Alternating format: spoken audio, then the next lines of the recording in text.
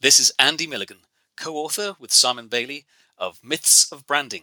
Dispel the misconceptions and become a brand expert. And you are listening to the Marketing Book Podcast. Welcome to the Marketing Book Podcast, helping you keep up with the smartest thinking in the quickly changing field of modern marketing. And now, here's your host, Douglas Burdett. Hello, thanks for joining me on the Marketing Book Podcast, where each week I publish an interview with the author of a new marketing or sales book, and which has been named as one of the top marketing podcasts by Forbes and LinkedIn, amongst others. Don't worry about taking notes. You can find links to everything linkable in this episode's website page at marketingbookpodcast.com. And since I get to read every book featured on the show, if I can recommend a specific marketing or sales book or any other resource I know of for whatever challenge you're facing, send me a LinkedIn connection invite with a message that you're a listener, and I will do my best to get you pointed in the right direction. This episode is sponsored by Marketing Architects, creators of the all-inclusive TV advertising concept that's so revolutionary, they wrote a book about it. I'll tell you more and how to get a copy of the book in a few minutes. Now, let's get on with the show. Today, we welcome Andy Millgan to talk about the book he has co-authored with Simon Bailey, Myths of Branding, Dispel the Misconceptions and Become a Brand Expert, published by Kogan Page. Andy Millgan is a leading international brand and business consultant and is acknowledged as an expert on all areas of brand development. He advises CEOs and senior management teams on strategies for developing and exploiting brands and growing their business. Andy's experience spans industries as diverse as airlines, financial services, packaged goods, telecommunications, sports and leisure, and pharmaceuticals. He has directed major programs in Japan, South Korea, Singapore, the USA, and throughout Europe. Clients he has worked with include Nissan, World Wildlife Fund, McLaren, Barclays, Unilever, Thai Airways, and FIFA.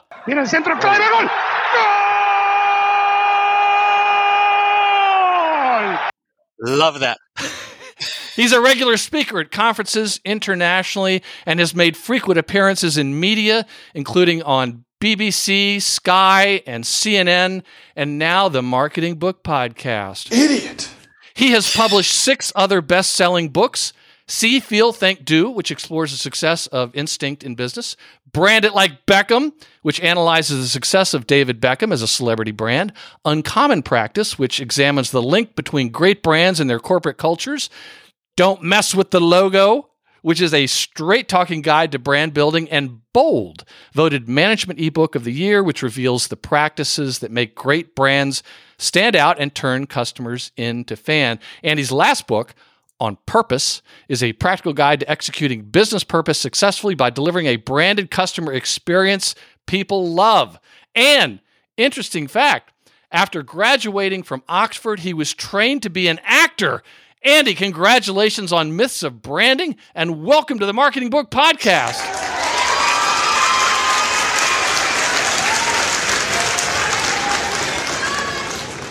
Oh, Doug, thank you. Everybody loves applause. That's Yes. the actor in me that's loving that. Absolutely. Yes. So now you worked for McLaren. Did they give you like a McLaren to drive while you were working for them?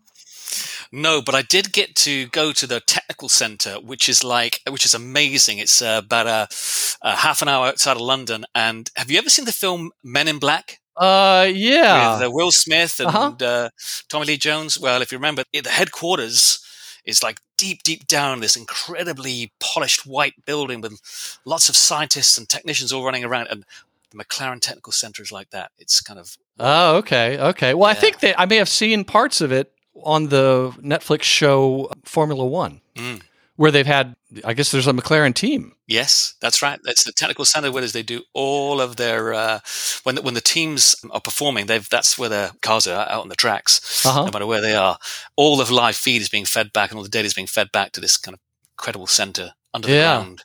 Fascinating. So FIFA, they did give you World Cup tickets, though, right?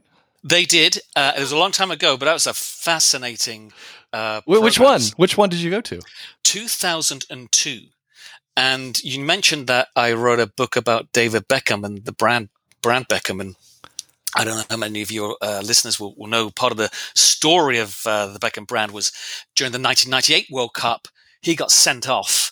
And this was part of his infamy against Argentina in 1998. And in the 2002 World Cup, they played Argentina again, and he scored the winning penalty. So it was a great moment. And I was there for that game. Oh, my goodness. In Sapporo in Japan. Oh, interesting. Well, so this book is one of the myths books from Kogan Page, and I just love it. This is the third one that's been on. I've had Myths of Marketing by Grant Lieboff, and I've had recently Myths of Social Media, the first and second edition. So if you update this with a second edition, please come back. And this book is just another home run, to use a baseball analogy. I must say, though, there were a couple of British terms I had to look up, and, I'm smarter because of it. We like to educate people, Yeah, and that's important for me because, like Forrest Gump, I'm not a smart man. But, too many branding books have come across my desk over the years that I think are just a little too much about what the marketing department does, as if the marketing department is still responsible for the brand. And we're going to talk about that, but I was wondering have you sensed that in your career? Yes. I mean, when I started out in my career in branding, which is 33 years ago now, there was a seminal text which was called Branding, a Key Marketing Tool. And I think that's the way that most people thought about brands. And actually, most people assumed that brands were products, things you bought off the shelf, can of Coke or a can of Pepsi, washing powder, that sort of stuff. And that was a function of the consumer society that grew up very, very quickly post-war, where there was a really focus on selling products. And so the marketing team had a big role to play in the differentiation of what were often undifferentiated products. What was the difference between one soap powder or another? So branding had a big role to play there. But by the time at the end of that decade, from 1990 to 2000, the core book, one of the core books on branding was Brands, the New Wealth of Nations. And what that was saying was actually these assets, this thing called intellectual property, trademark, they were so valuable that the whole business needed to understand what made them so valuable. And it wasn't just about marketing; it was about all the interacting functions from the people departments. Very important. We'll talk about this, I'm sure, later. Yeah, but also I can remember this always seemed to come up every time there was yet another enormous acquisition by a company. Or a merger, and the financial press had to talk about why did they seemingly overpay for all that property, plant, and equipment? Well, that seemed to generate a lot of discussion of brand value. Exactly, and we talk about that as one of the myths that brands don't have any financial value other than what a consumer pays for it on the day. That's not true. And the first business that I worked in had pioneered the concept of brand valuation, and precisely for that reason, so that when these big deals that were going on to buy companies, often brand-rich companies who had a big brand portfolio, what were they buying? Well, they weren't really interested in buying the manufacturing plants. Maybe they're a bit interested in buying the distribution, but what they really wanted to get their hands on were the brands. And so there must be value in them. So how do you value them so that you can reflect the true value of the business that is being sold? And also, so you've then got an asset base on your books that reflects the value of the business you now have. And there's a very simple piece of data, you can probably find this anywhere online, that looks at the amount of value on the S&P 500 or the FTSE 100 that is tangible value. That's, literally plants, machinery, all that kind of stuff. And intangible value, that sort of stuff you can't see, touch. That's patents and copyrights and management goodwill and trademarks. And from the 1970s, that proportion of value moved from something like 70% tangible, 20, 30% intangible to the other way around. And if you think about Apple and you think about Amazon nowadays, a large amount of the value is in the intangible assets those organizations own. And that's one of the big shifts in our economy. And that's why brands are so important to businesses. They are a massive part of the value of those businesses, because they're a massive part of the value of stock markets these days. Oh, yes. And those are some of the things. One you mentioned earlier, brands are just consumer goods. That was myth 22. You've got all these others about the value. It's terrific. I want to read from page 6, an excerpt. You wrote, "We have chosen 25 myths that we feel are commonplace and persistent. Some of these myths have been around for as long as we have been practitioners in this field, which is almost 30 years. Some are more recent and are a result, perhaps, of the growing importance and thus growing academic and quasi-academic scrutiny to which brands are subjected. With each myth, we've attempted to represent why it has come about, as well as, of course, what it is. The myths explain the relevant issues to which the myth relates and, for the most part, offer repudiation or occasionally a sympathetic clarification of them." So my challenge here is, we don't have time to go through all 25. Folks can certainly buy the book, but I picked out 8 that, if we have time, we can get through. And these are the ones that I've encountered over the years that have, I'm like Michael Jackson, Andy. I'm a lover, not a fighter, and I don't want to go around hurting people. But I swear, some of these have made me want to, slap people. I mean, when I run into some of these again and again, this is how I feel. No, God! No, God, please, no! No! No! So, you're channeling my inner spirit. Yes. Well, or crazy pills. It's like, it drives me nuts, because one of the things like I said, I'm not a smart man. And actually, the more you learn you don't know. And Absolutely. every single book I read, I learn so much. I head slap and I say, Douglas, how did you not know that? But I think that there's a lot I don't know. What drives me nuts are business people who don't know what they don't know. And this is what kind of set me off. So I've calmed down, Andy, but your book, it was an emotional roller coaster for me. But what I wanted to do was ask you a couple quick questions before we jump into a few of these. One of them is on page 7, you write, in the field of marketing, I wanted you to explain this. In the field of marketing and business generally, and in branding specifically, there is too often a desire to use long, complicated terms and words for what are already abstract concepts. It's a prevailing problem, as I say, generally in business, which for me is one of the most human activities. We are unique as a species in trading. And so, doing business is very human, but we tend to sometimes make business seem so much like it's some kind of highfalutin science. And we like to, create new jargon and new terms and polysyllabic words that nobody understands.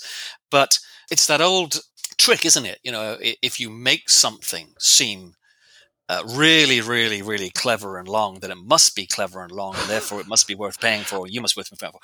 And it's driven me, nuts from the start. And I think marketers are some of the worst offenders. Well, I think there's a lot of truth in that sometimes, and I don't know what it is. I mean, I don't know if it's sometimes people feel that if they create a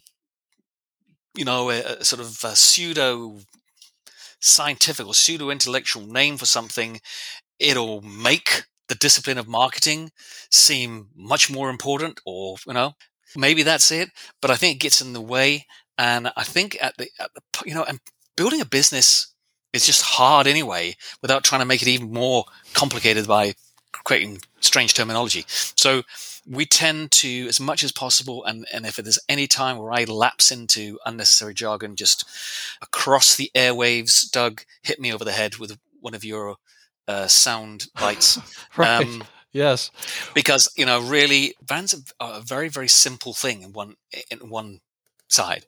It's just very, very difficult to build and very difficult to manage. Yes, and that's why on that same page you say branding is not rocket science. It's way more complicated than that. Yes, exactly. Yeah.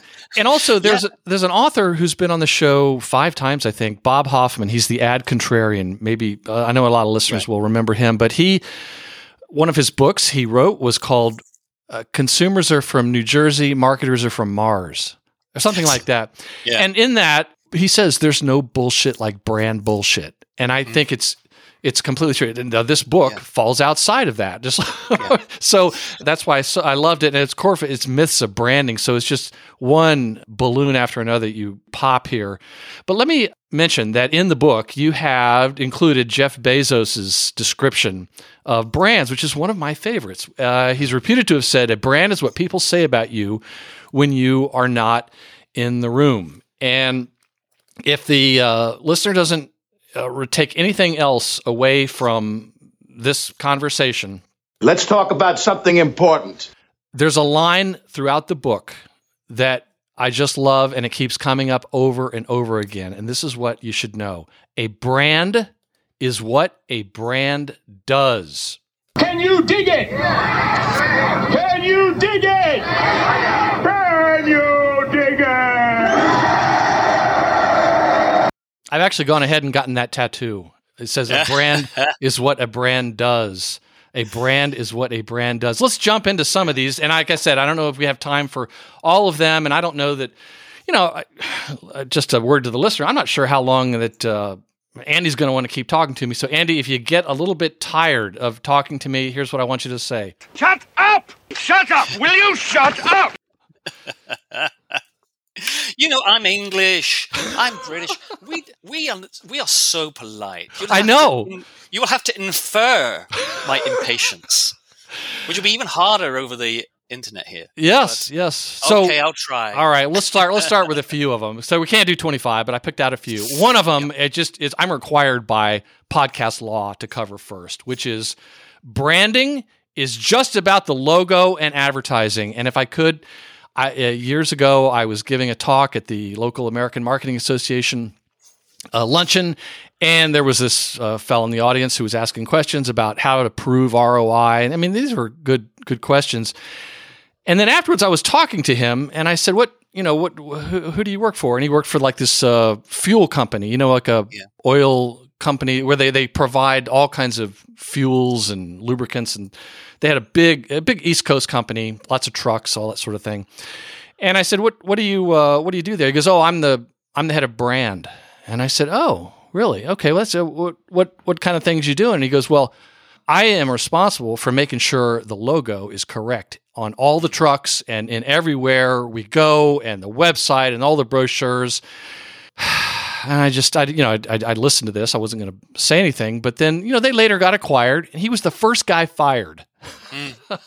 And that was just, when I saw this branding is just about the logo and advertising, I thought, yeah, this probably is still pretty pervasive. And then you write, of all the myths, this is perhaps the most enduring and probably the most injurious to an appreciation of what a brand is and the different disciplines involved in creating it.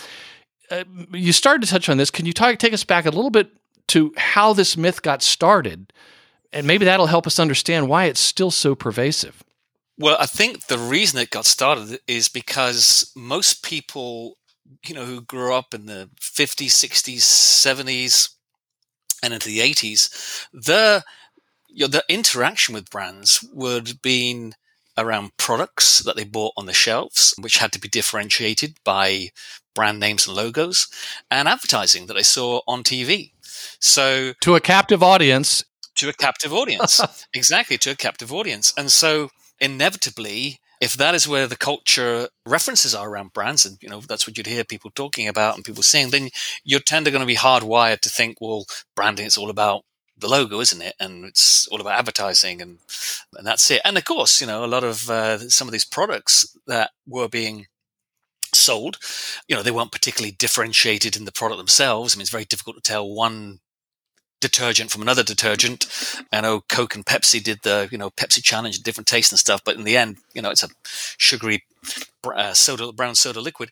So those sort of visible signs that you get as a consumer that we grew up and became so important culturally is where you would be your first reference point, what brand is. And, in advertising, alone as a discipline was not independent. It would advertising and PR would work together. So there was a great campaign going on. Then they'd be covered also in the press. So there'd be a lot of coverage in the press about this new brand of whatever it was, dishwasher, battery, soda, car. And again, it would all tend to focus on the name, the look, the feel, the advertising. Mm-hmm. So I think that's why it's just in people's heads and it's difficult to dislodge. I think, funnily enough, a younger generation who's grown up with a different cultural appreciation and interaction of brands, i.e. they've grown up in a world where brands are not just products. They've grown up in a world where, hey, TikTok's a brand, Facebook's a brand, Amazon's a brand. They're used to encountering brands in many, many different ways, over many different touch points and through many different channels, as you said, not just one single captive TV channel. I think they have a broader appreciation of the fact there's much more that goes into building a brand than the name and logo. Having said that, Doug, it is true that the name, the brand name, and the logo are the fundamental building block without which no brand exists. If you don't have a registered trademark, you don't have a brand worth talking about. And when we were talking earlier about the millions and trillions of dollars that are spent between companies buying and selling brands, at the end of the day, what asset is literally being passed from one company to another is not a product on the shelf, but a piece of paper that has a trademark registration on it. That is the asset that's being basically passed from one company to another. That brand name is gold dust. So the name and logo are a fundamental building block, and advertising is an incredibly important part of communicating and establishing awareness, etc., of a brand. But they are not just what the brand is about. There, of course, is the product. We like to say a brand is created by a chain of experiences that people have from the moment they hear about it on TV to the moment they buy it in a shop or they buy it online, or it's not, of course, something necessarily that's a product. It might be a hotel they stay in, a service they buy, etc., right through to beyond. And I just finish off this. You mentioned Jeff Bezos and that quote. We were very fortunate, Doug. Our first book, Uncommon Practice, 21 years ago, we interviewed Jeff Bezos for that. We featured Amazon. This is 2001. Wow. Amazon has been going for about 5 years. And he probably still had a door as a desk. Yeah. But here's the thing. If you ever get a chance to read the book, everything he said, everything he spoke about then is exactly what's happened. Exactly the way he's run his company from the start. Extreme customer centricity, clarity about what the Amazon brand stood for, and the ambition for the Amazon brand. And he was full of these great quotes. One of them, a brand is what's said about you when you're not in the room. Why? Because word of mouth was more important for him than share of voice. Word of mouth was going to generate interest and trial in Amazon. And he understood that in the digital world, word of mouth could have phenomenal impact on your business. Mm-hmm. So creating an impression, letting people know what Amazon was about, not only through what you talked about, because they didn't do any advertising, by the way, of course, but the experience that people had of them was absolutely critical. So, and he had another great quote, one we use all the time on this point about chain of experiences, that customer experience, branded experience, it's not customer service. It's the end-to-end experience. It's that whole chain. And it starts when you hear about Amazon from a friend, and it ends when you get the package delivered to your door and you open it.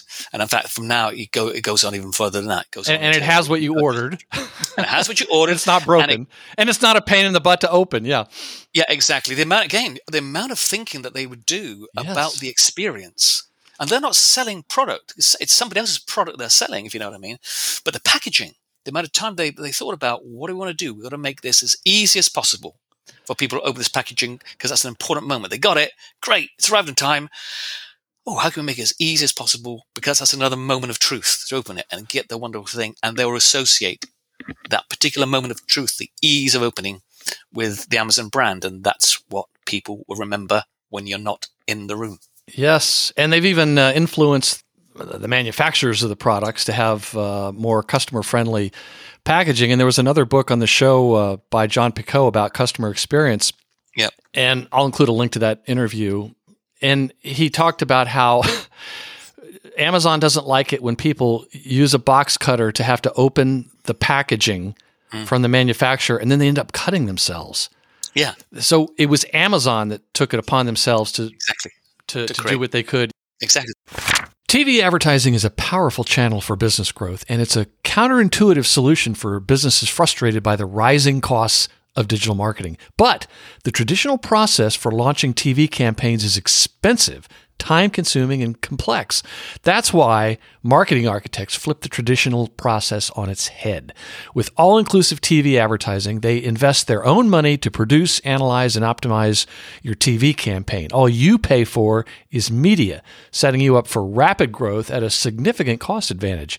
This approach to TV is so revolutionary, they wrote a book about it. It's called All-Inclusive TV, How Booming Brands Are Reimagining TV Advertising. It explores how a variety of brands are using TV to transform their businesses and how you can do the same. For a copy of the book, visit this episode's website page at marketingbookpodcast.com or visit marketingarchitects.com/book and tell them you heard about it on the Marketing Book Podcast. Yeah, for me, brand and customer centricity completely intertwined. Your brand, you want your brand to stand for something in your target customer or consumer's mind. So you've got to deliver something that's going to stick in their mind. And so you've got to find out what they value. And again, one of the things he was talking about then, he still does, is extreme customer centricity. We start with the customer and then we work back from there. So everything inside the business was about what's the customer insight that is going to drive what we need to do. And you're absolutely right. One of those was the package arrives. It's a pain to open, or I cut myself. Well, you're going to blame Amazon for that in some way. So, so they took ownership of it. So they took ownership of it, exactly. And they controlled what they could control. And that's the other thing about branding is make sure you really control it and over-index positively on those things you can control. So let me just kick this dead horse one more time, because we talked about logo and advertising, and you're right, all these elements of the management of a brand's identity are but the tip of an iceberg. And that's in the section on brands are built through a chain of experiences. And one of the things that's really important, and we're going to talk even more about it, is where you say on page 56, the people in frontline service roles are driving the perceptions of the brand. Yes. So let's go to another one, which is number 14. And I think the reasons I picked some of these is because I want the CEOs to understand this. I think the marketing people know a lot of this. But a brand is owned by the marketing department. That's a myth, okay? Yes. And it brings to mind the David Packard quote. He was the co-founder of Hewlett-Packard. Marketing is too important to be left to the marketing department. And he didn't mean you don't need a marketing department. But this sort of goes back to what you were talking about in the Mad Men era of they were perceived to own the brand because it was more visual. Let me just jump to something you see on page 128, which is really fascinating. The interesting thing about brands is that it is the customer who owns them. Brands like to control as much as they possibly can the way people think about the brand. And of course they do. They want to make people feel this is a great product, a great company, a great, And I would think that in the past they could control a little bit more.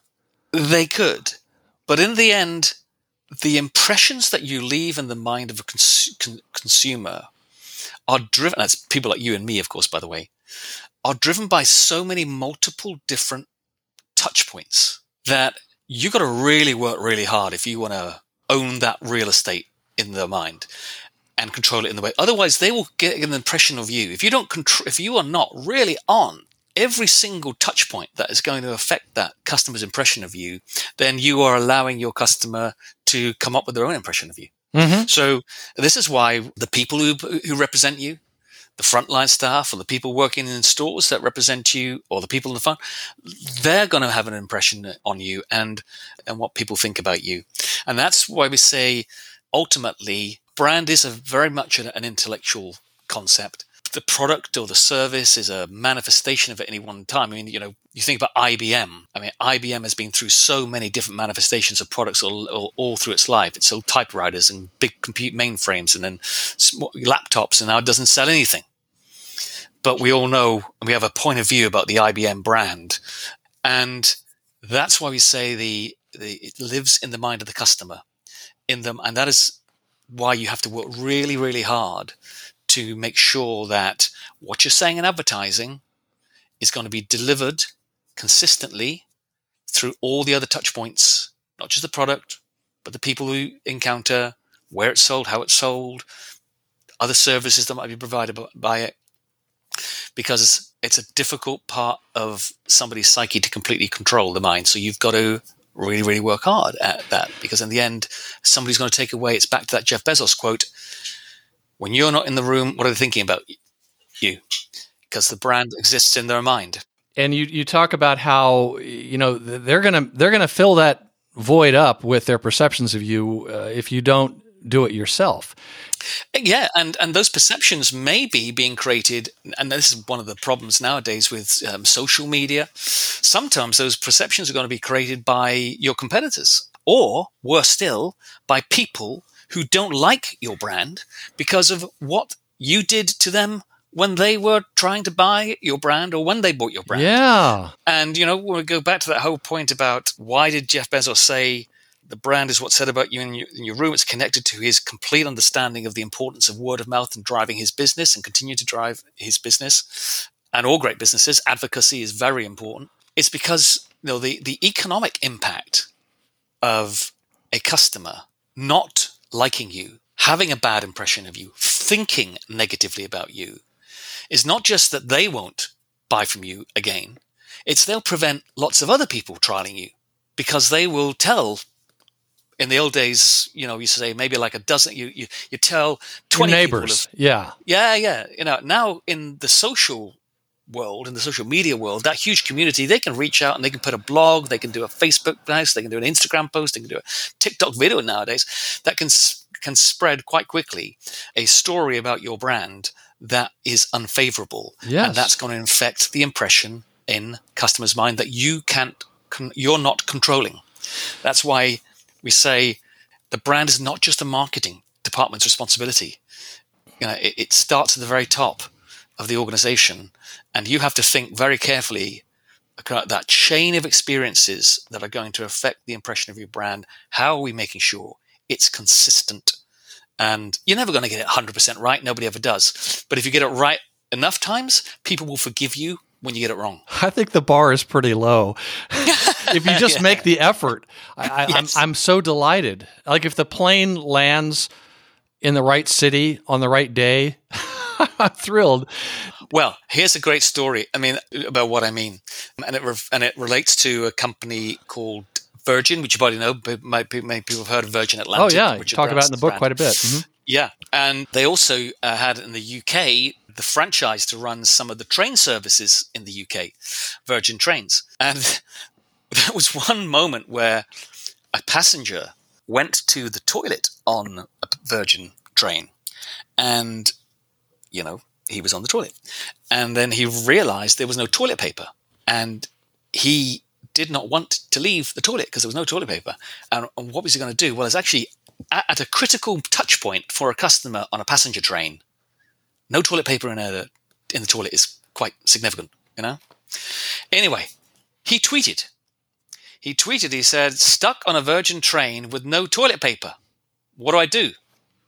Virgin picked up that tweet, worked out what train he was on, and a few minutes later, there was a knock on the door, and the passenger had handed some toilet paper. And it sounds like a trivial example, but actually you think about what had to happen to enable that customer recovery. Right. What had to be engineered organizationally beforehand?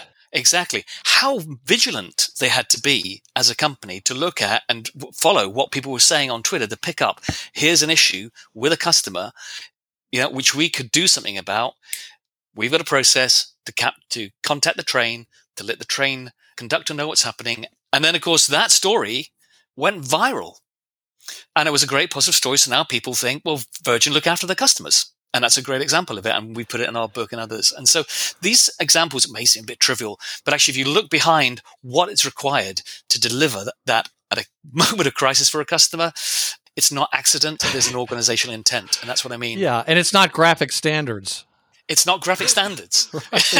Yeah. Before we wrap up, I wanted to mention one thing that I don't mean to upset you, but you talked about how if you don't step in and do these things, you're leaving it up to someone else.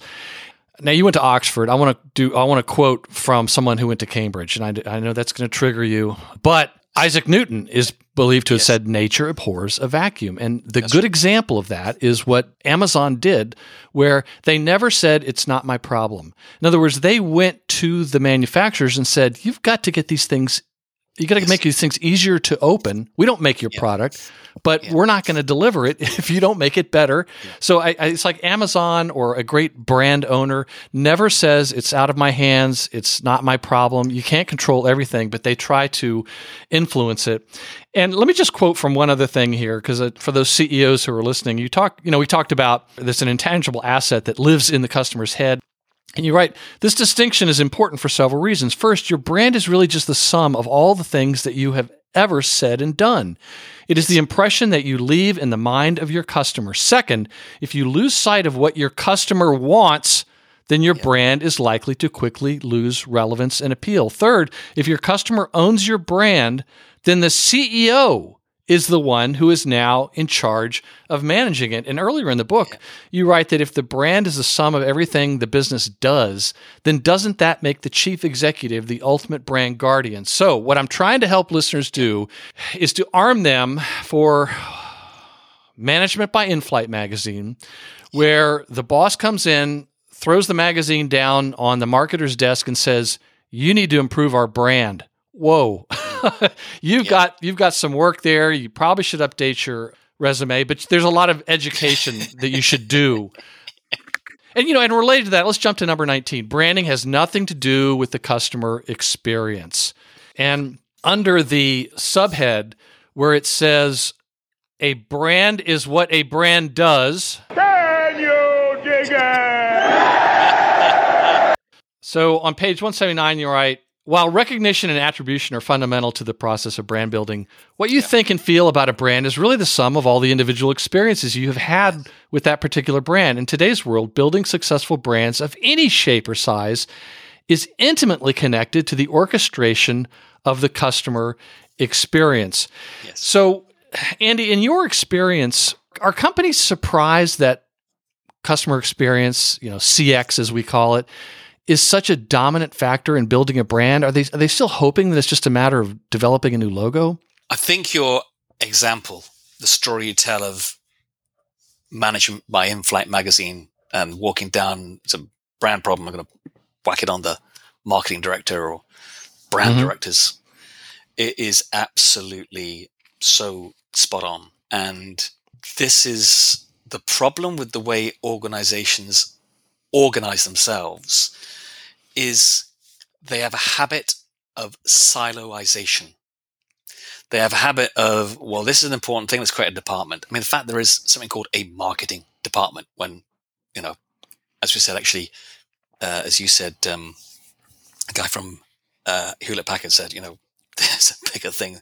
Marketing is too important to be left to a particular department. Now more than in the past. Now more than ever. And I think it's partly because of our sort of, and I don't want to get too super philosophical here, but we like hierarchies. Of our organizational structures are very hierarchical. We like to pin responsibility onto things. And so we like to create a department where we can pin a responsibility onto it, and that's their responsibility, and off they go. And it's kind of like with things like legal departments or the finance, that kind of works.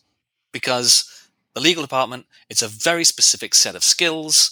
You have to be trained for years on to know the law in respect to corporations, to companies, intellectual property, etc. Finance, same thing. There's a huge body of regulations and stuff you need to know.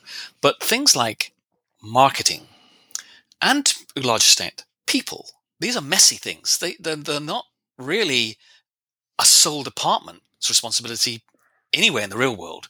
You think about the people side of things. Okay, you'll have the chief person, a people officer, but who really has an impact on the development people inside the business? Well, it'll be the manager of those people, or what the CEO says and does, or their colleagues. So I think this is part of the problem, that management of a brand, it leaks across a number of different responsibilities in the organization, because from a customer's point of view, let's take a simple thing like a car. Let's take a BMW car. Sure, the product is important. And there's a whole body of engineers and designers who are creating that product. The look, the feel, the style, BMW. And then, of course, there's the advertising, the marketing people who are creating the image and getting the campaigns going. But then there's the after sales. And there's the people in the dealership who are selling to you. The people in the dealership need to kind of, reflect the brand, and the way the dealership needs to reflect the brand. And that's not going to be done by the marketing department. And then, as I say, the after sales, that's going to be done by the after sales team. And that impacts your impression of the brand. And then there's the financing, because a lot of times you might want to buy a BMW using the BMW's financing. And that's a different department. So all these are multiple impressions that people will have on that brand, and they are run by different departments. And therefore, who ultimately is in charge of all those departments? The CEO. The CEO. So the CEO and the board are the ones who have got to say, we take ultimate responsibility for what goes out of this building under our name.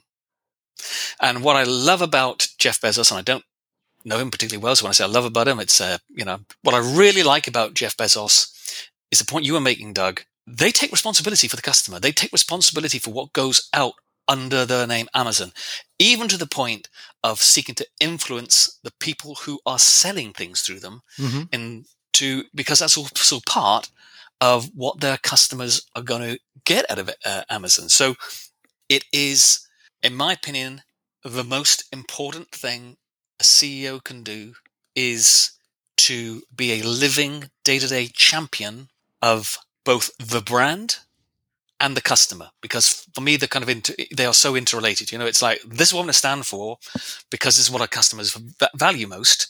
And we want to keep finding out more and more what our customers will value most so that we can keep standing for it.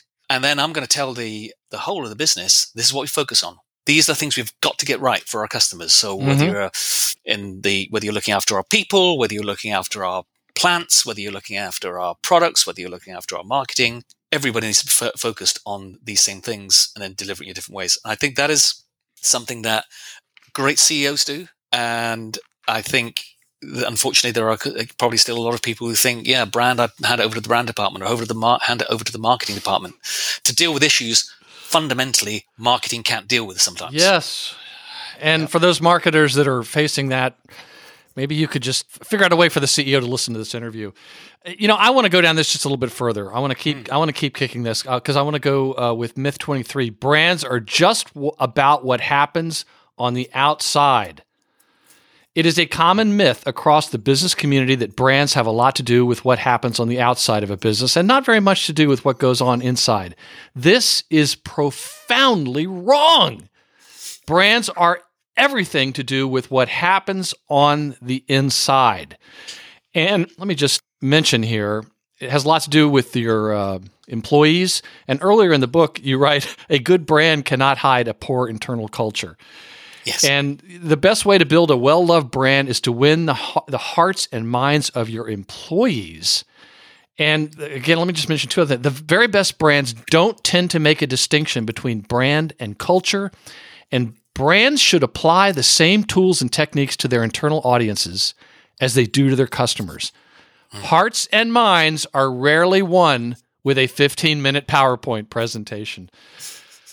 Again, if they have problems with the fact that branding has nothing to do with customer experience, if that's, I don't think they're going to get to this one. Brands are just about what happens on the outside.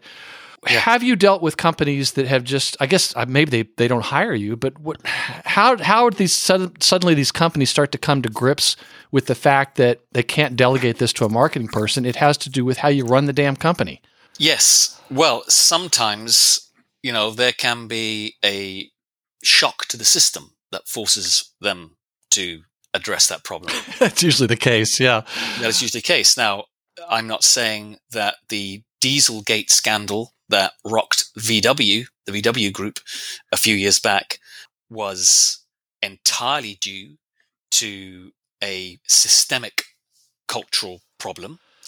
But the fact is, it was tolerated and allowed to happen, that Volkswagens were effective, that people were allowed to cheat the emission tests, Volkswagen, they landed them in an enormous problem. And I think UBS, the Swiss bank, has estimated that it's going to cost Volkswagen something in the region of, was it $1,600 billion by the time you add everything up in terms of all the legal suits that they face and the bit of lost will. It was just an enormous number.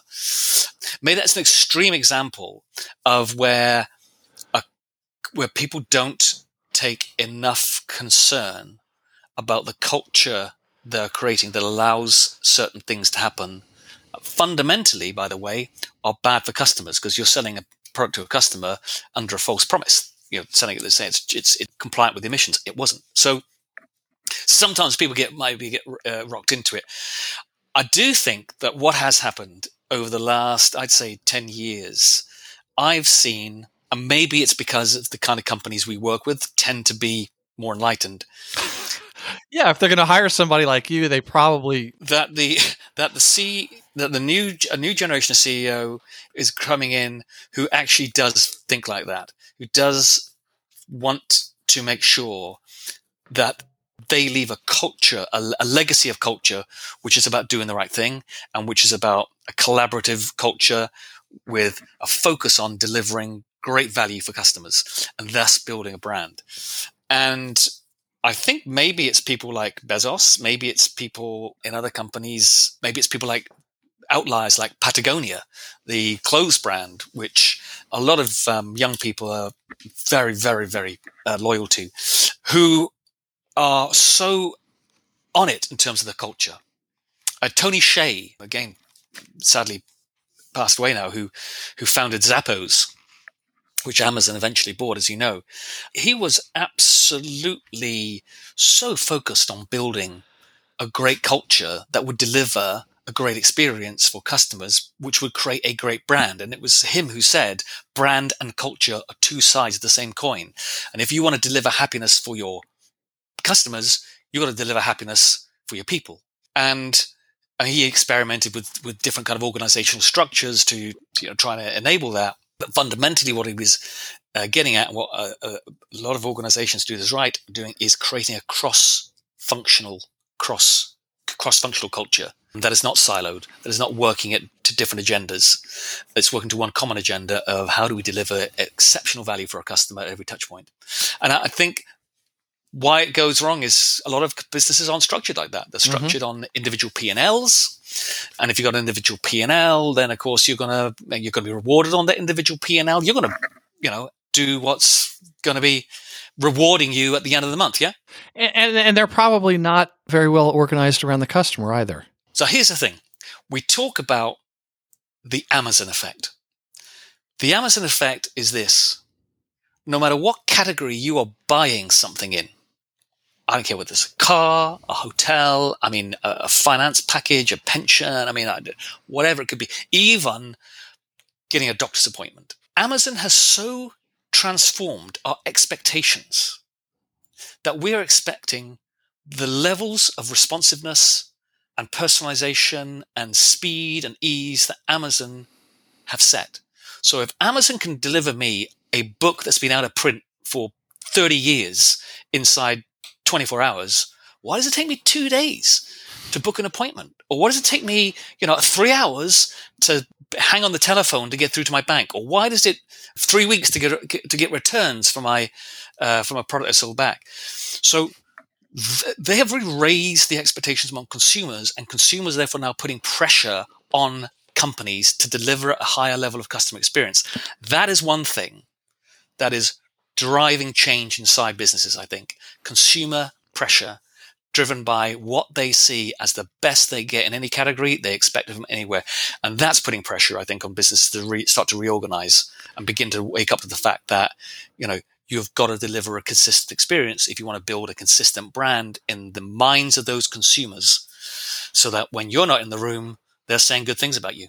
Yes, and that brings to mind the mistake a lot of companies will make where they'll say, yeah, but our competitors aren't doing that. Oh. Well, your competitors might suck. The fact is they are getting this kind of service from Amazon, and they don't understand why you can't do it. And it brings to mind another story about a MRI machine manufacturer. They were selling these $1.5 million machines to medical practices or hospitals, and the hospital is saying, "Why can't you tell us what day it's going to be here?" You can't.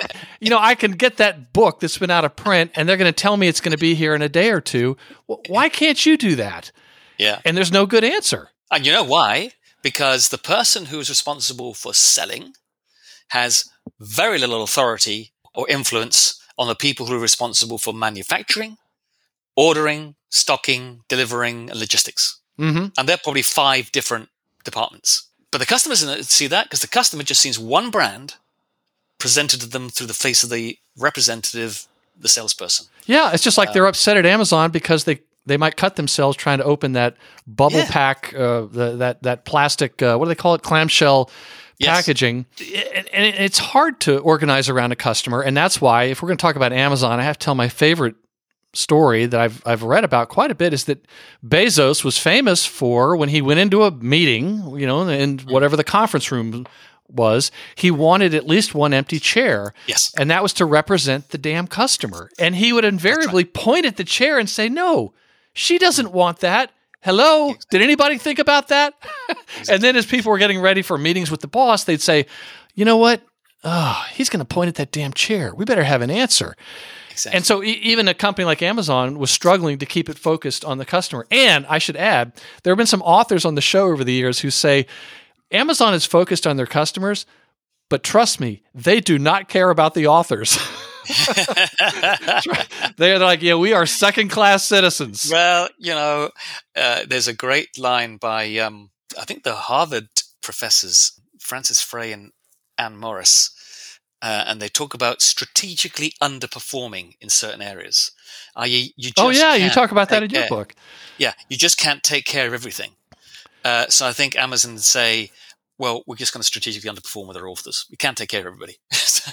Yes, but so then it's up to us to decide. Well, I'm going to go and try and get my books sold and our publishers' books sold through bookstore.com or direct or But they know what is important to their customers, and most companies don't, or they think they know. But they are very dialed into what the customers want. And there's just a few things they focus on. So it's okay to be bad at certain things, and you all talk about that. Andy Millgan, if readers took only one thing away from the book, what would you hope it would be? I think it's the thing we were talking about a lot at the beginning, which is no matter where you are in the organization, even if you are not in a marketing role, you have a role you can play in creating a great brand experience for customers. So think about that. And why don't you gently or sometimes more volubly, promote inside your business with your managers, or if you're a CEO, start thinking about brand is not the responsibility of a marketing department. It's the responsibility of the whole business. That would be one big thing I'd like all people to take out of that. And then they'll realize that branding is not just a logo or advertising. Can you dig it? That's a great answer, folks. Sorry to break it to you, but it's not about a can of paint that's going to fix your problems here. What is one thing a listener could do today? First thing, just to put in action one of the ideas from your book to get them thinking about this. I would ask everybody to think about their customers and walk in the shoes of their customer just for one day. You could do that in any way you like. You could go online and try and buy your own product online. You could visit your own dealership. You could find a customer and talk to them and get a sense of what matters most to them. Not what you're trying to sell, but what matters most to them. And, we're great believers in quantitative data. When we approach a piece of work, we do qualitative interviews with customers and with employees. And then we like to quantify that data so we can really clear that these groups of people are saying these things are most important. We've gone out and did a big study, and we've seen actually that's absolutely right. These are quantifiably the most important as a driver as a value for your brand, etc. But all that data and stuff, it gets quickly turned into one of those 15 PowerPoint slides and easily forgotten. What people never forget is how they feel when they've talked to a customer, or when they've walked through the experience a customer's had. And sharpening your instinct for what a customer wants is something that anybody can do in any organization. And they can take that in, and they can challenge sometimes then, why are we doing what we're doing? Maybe what that customer said to me, by the way, was wrong, but it made me challenge, why are we doing what are we doing? How can we improve what we're doing? And maybe I can also feed up into the mix of the company. I've been going and checking out our own website. It's poor. What are we doing about it? Because that's our front face of the business, and it's poor, or whatever it might be. So, yeah, that is such valuable advice. It really is. That's some of the best advice. Just walk in the shoes of your customer for a day. Most companies don't do it. A lot of people don't take ownership of it. And a couple things you don't want to say to folks, what's most important to you? Ask them somewhat more. Just have a conversation, and don't say, what do you want? Yeah, don't say what do you want. Yeah. Don't say what do you want. Just say what. Just talk. Just talk to these folks. Just listen. But some of the best business ideas I've ever had, or particularly for clients, just come from ethnographic research. Ask. Absolutely. And you mentioned one of the earlier books, See, Feel, Think, Do. That was what that was about. Seeing what people are doing. What were they feeling, and what did you feel about what you were seeing? Thinking, well, what we're going to do about that, and then doing something about it. And it starts going out. It goes back to that story you were telling. It's actually very true that in every room in which a decision is being made at Amazon, there is a chair kept empty for the customer. And it derives from a psychotherapy process called Gestalt theory. In other words, you put all your issues on that chair. That chair becomes a gestalt, a bigger thing. And in this case, it's the customer. Yes. You've written so many books. We could have like a Andy Millgan festival. Let's do that. Let's do Marketing Book Podcast. Let's do that in Virginia. Yes. Please come visit. We can have a book. In fact, you should turn this into the Marketing Book Podcast Festival. Yes. Burgers and beers for, adult beverages. In fact, if there's any listeners in the Norfolk or Virginia Beach area, please stop by for adult beverages. The only thing I ask is that you bring the adult beverages. Yes, that's the only thing I ask. But we should have like a little meetup here. Well, let me ask. Looking back on your career, what books have most inspired it? There are 3 books, business-related books, because as I said, I'm an English student or English major, I think is the term you use in the States. Thank you for speaking American, however briefly. Yeah. What's the phrase that we're 2 countries separated by a common language? Yes. There are 3 books that kind of like gone woof. One of them is as old as time, and it's Dale Carnegie's How to Win Friends and Influence People. Yes. And if I could make it a book on every school curriculum, let alone every business school curriculum, or put it into the hands of every person who comes to the door in any business, it is the lessons in it, the extreme empathy that it talks about are so great. I didn't read it till I was almost 30, and I just thought, I would have saved myself so many problems if I'd read this when I was 25. And it was written like in 1936. Yeah, it is. And they've updated it a little bit from time to time, but I think I recommend everybody. Yeah, that's a great idea. They should put that in the schools. Yeah, because it teaches you, it's not just about business, it's about life skills. It's about very important skills around, trying to understand others. And therefore, by understanding everything we were talking about brands and customers, trying to understand people who are not you. How do you get to that understanding so that you can help them and they can help you? The second book, it won't be so well known. It's called We, Me, Them, It. And it's by an English business author called John Simmons. And it's a book about tone of voice. It's a book about the importance of writing in business and how much writing in business is terrible. Oh, yes. Gobbledygook, jargonistic, overcomplicated stuff. You can't, you need a special dictionary to kind of, whereas we, me, them, in it is about trying to find ways to understand how you can connect through good human writing. Write human. Yeah, we, me, them, and it. How to write powerfully. We, me, them, it. We, for business. What are we? The business about? Me. What is my tone of voice within inside this business I work for? Them, our customers. What is it that they want to hear from us? What are the, how do they listen? How do they talk? And what is it we're trying to sell to them? Yeah, and it looks like a pretty new book. It's from Lid Publishing. He lives there in London, just like you. He does.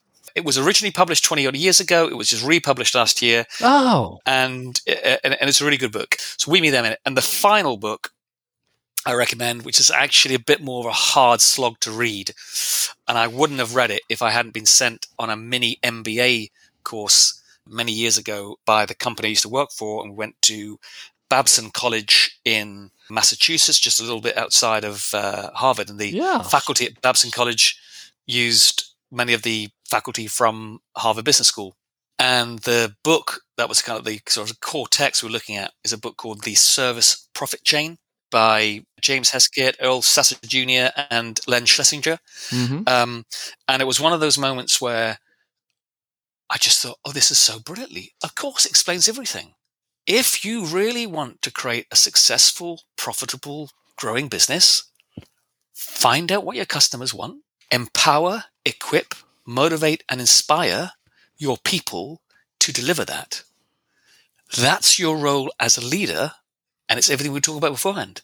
Be the chief, if you're the CEO, be the chief brand officer and inspire your people to be able to deliver the branded experience that customers really want, that keeps them returning again and again and again, which, as we all know, is the most profitable form of new business, is repeat business, and also makes them advocates for you to go out and recruit new customers on your behalf, which is the most effective form of customer recruitment, customer acquisition. Plus, it gives your storytelling, your advertising, which is incredibly more powerful than some story about, hey, we support the vets, or right, or the environment, or whatever. Oh, the environment. It's an authentic, powerful story. So it's called The Service Profit Chain, and to be honest, it's one of those books where you do have to think, crikey, these people are really smart, and they do use. There's a lot of words here, and there's a lot of graphs, and but at the core of it all is that simplicity of that theory, and it's one that we live by. Happy employees make happy customers, make happy shareholders. Yeah, The Service Profit Chain, How Leading Companies Link Profit and Growth to Loyalty, Satisfaction, and Value. That was 1997. That's Sasser, Schlesinger, and Heskett. And then I see, I'm reading from your book, page 134. Heskett had the article in Harvard Business Review, and I will try and include a link to that article about the same topic. Well, great. Well, are there any new or recent or upcoming books that you recommend or are looking forward to reading? Yeah, a book I recommend, which is, again, I have to declare an interest here. It's a colleague and friend of mine, Louisa Clark and David Keane, have written a book called Catalyst, which is a great book. It's all about how to rapidly turn contacts into contracts. So how do you go from meeting potential customers, potential clients, and rapidly identify how you can help them, meaningfully help them, and turn that into business. And it's a really good book. It's very well written. It's very funny in places, because we've all been on the receipt of some really bad sales techniques and some really bogus attempts to build rapport with us. It's sort of, there's a few of those. So that is Catalyst, again, using personal chemistry to convert contacts into contracts. David Keane and Louisa Clark. Yep. Interesting. Yeah. It is. That's a good one. And there's some great stories in there as well. And what I like about all the books I've recommended, maybe with a slight exception of Service Profit Chain, because that, you do have to that ain't one you're going to take to the Sun Lounger. But everyone, the other ones you can take on holiday and they're a good read. Good. You have to kind of linger a little more of the Service Profit Chain, but it's really good. And they do some great case studies, particularly Southwest Airlines is a fantastic case study in there that just shows that real link between great culture, great customer loyalty, and in Southwest Airlines, until recently, 45 years worth of non-stop profitability, unheard of in the airline industry. Yeah, they had some problems during the holidays in 2022, but hopefully they'll pull out of that, to use an airplane term. Which shows you that it's a never stopping business. You cannot rest on your laurels. It's a journey, not a destination. Am I right? Exactly. It's a journey, not a destination. And that is brand. Brand doesn't stop. It's never complete. It always changes. I come back, You look at what Apple do today compared to what Apple did in 1984 under, when they first had that big campaign rather than 1984 under Steve Jobs. Unrecognizable from that one product. Yes. And they're not gonna stop. And they're not going to stop. And Amazon, unrecognizable from what was the world's biggest bookstore back in 1995, 96 when it landed, when it's up to now sell you anything, anywhere, as quickly as you need it in the most convenient way. Well, at marketingbookpodcast.com, we're going to include links to everything linkable, including all the books that you've mentioned, your caffeine partnership site, your LinkedIn profile, your Twitter account. And now a word to you, dear listener. I want to ask you a big favor. Please reach out in some way to Andy and congratulate him on the book. Thank him for being a guest on the Marketing Book Podcast and putting up with my really stupid jokes. Send him a message on LinkedIn or Twitter or wherever. Guests on the show have told me how much they really enjoy hearing from Marketing Book Podcast listeners, and not just because Marketing Book Podcast listeners are so ridiculously good looking.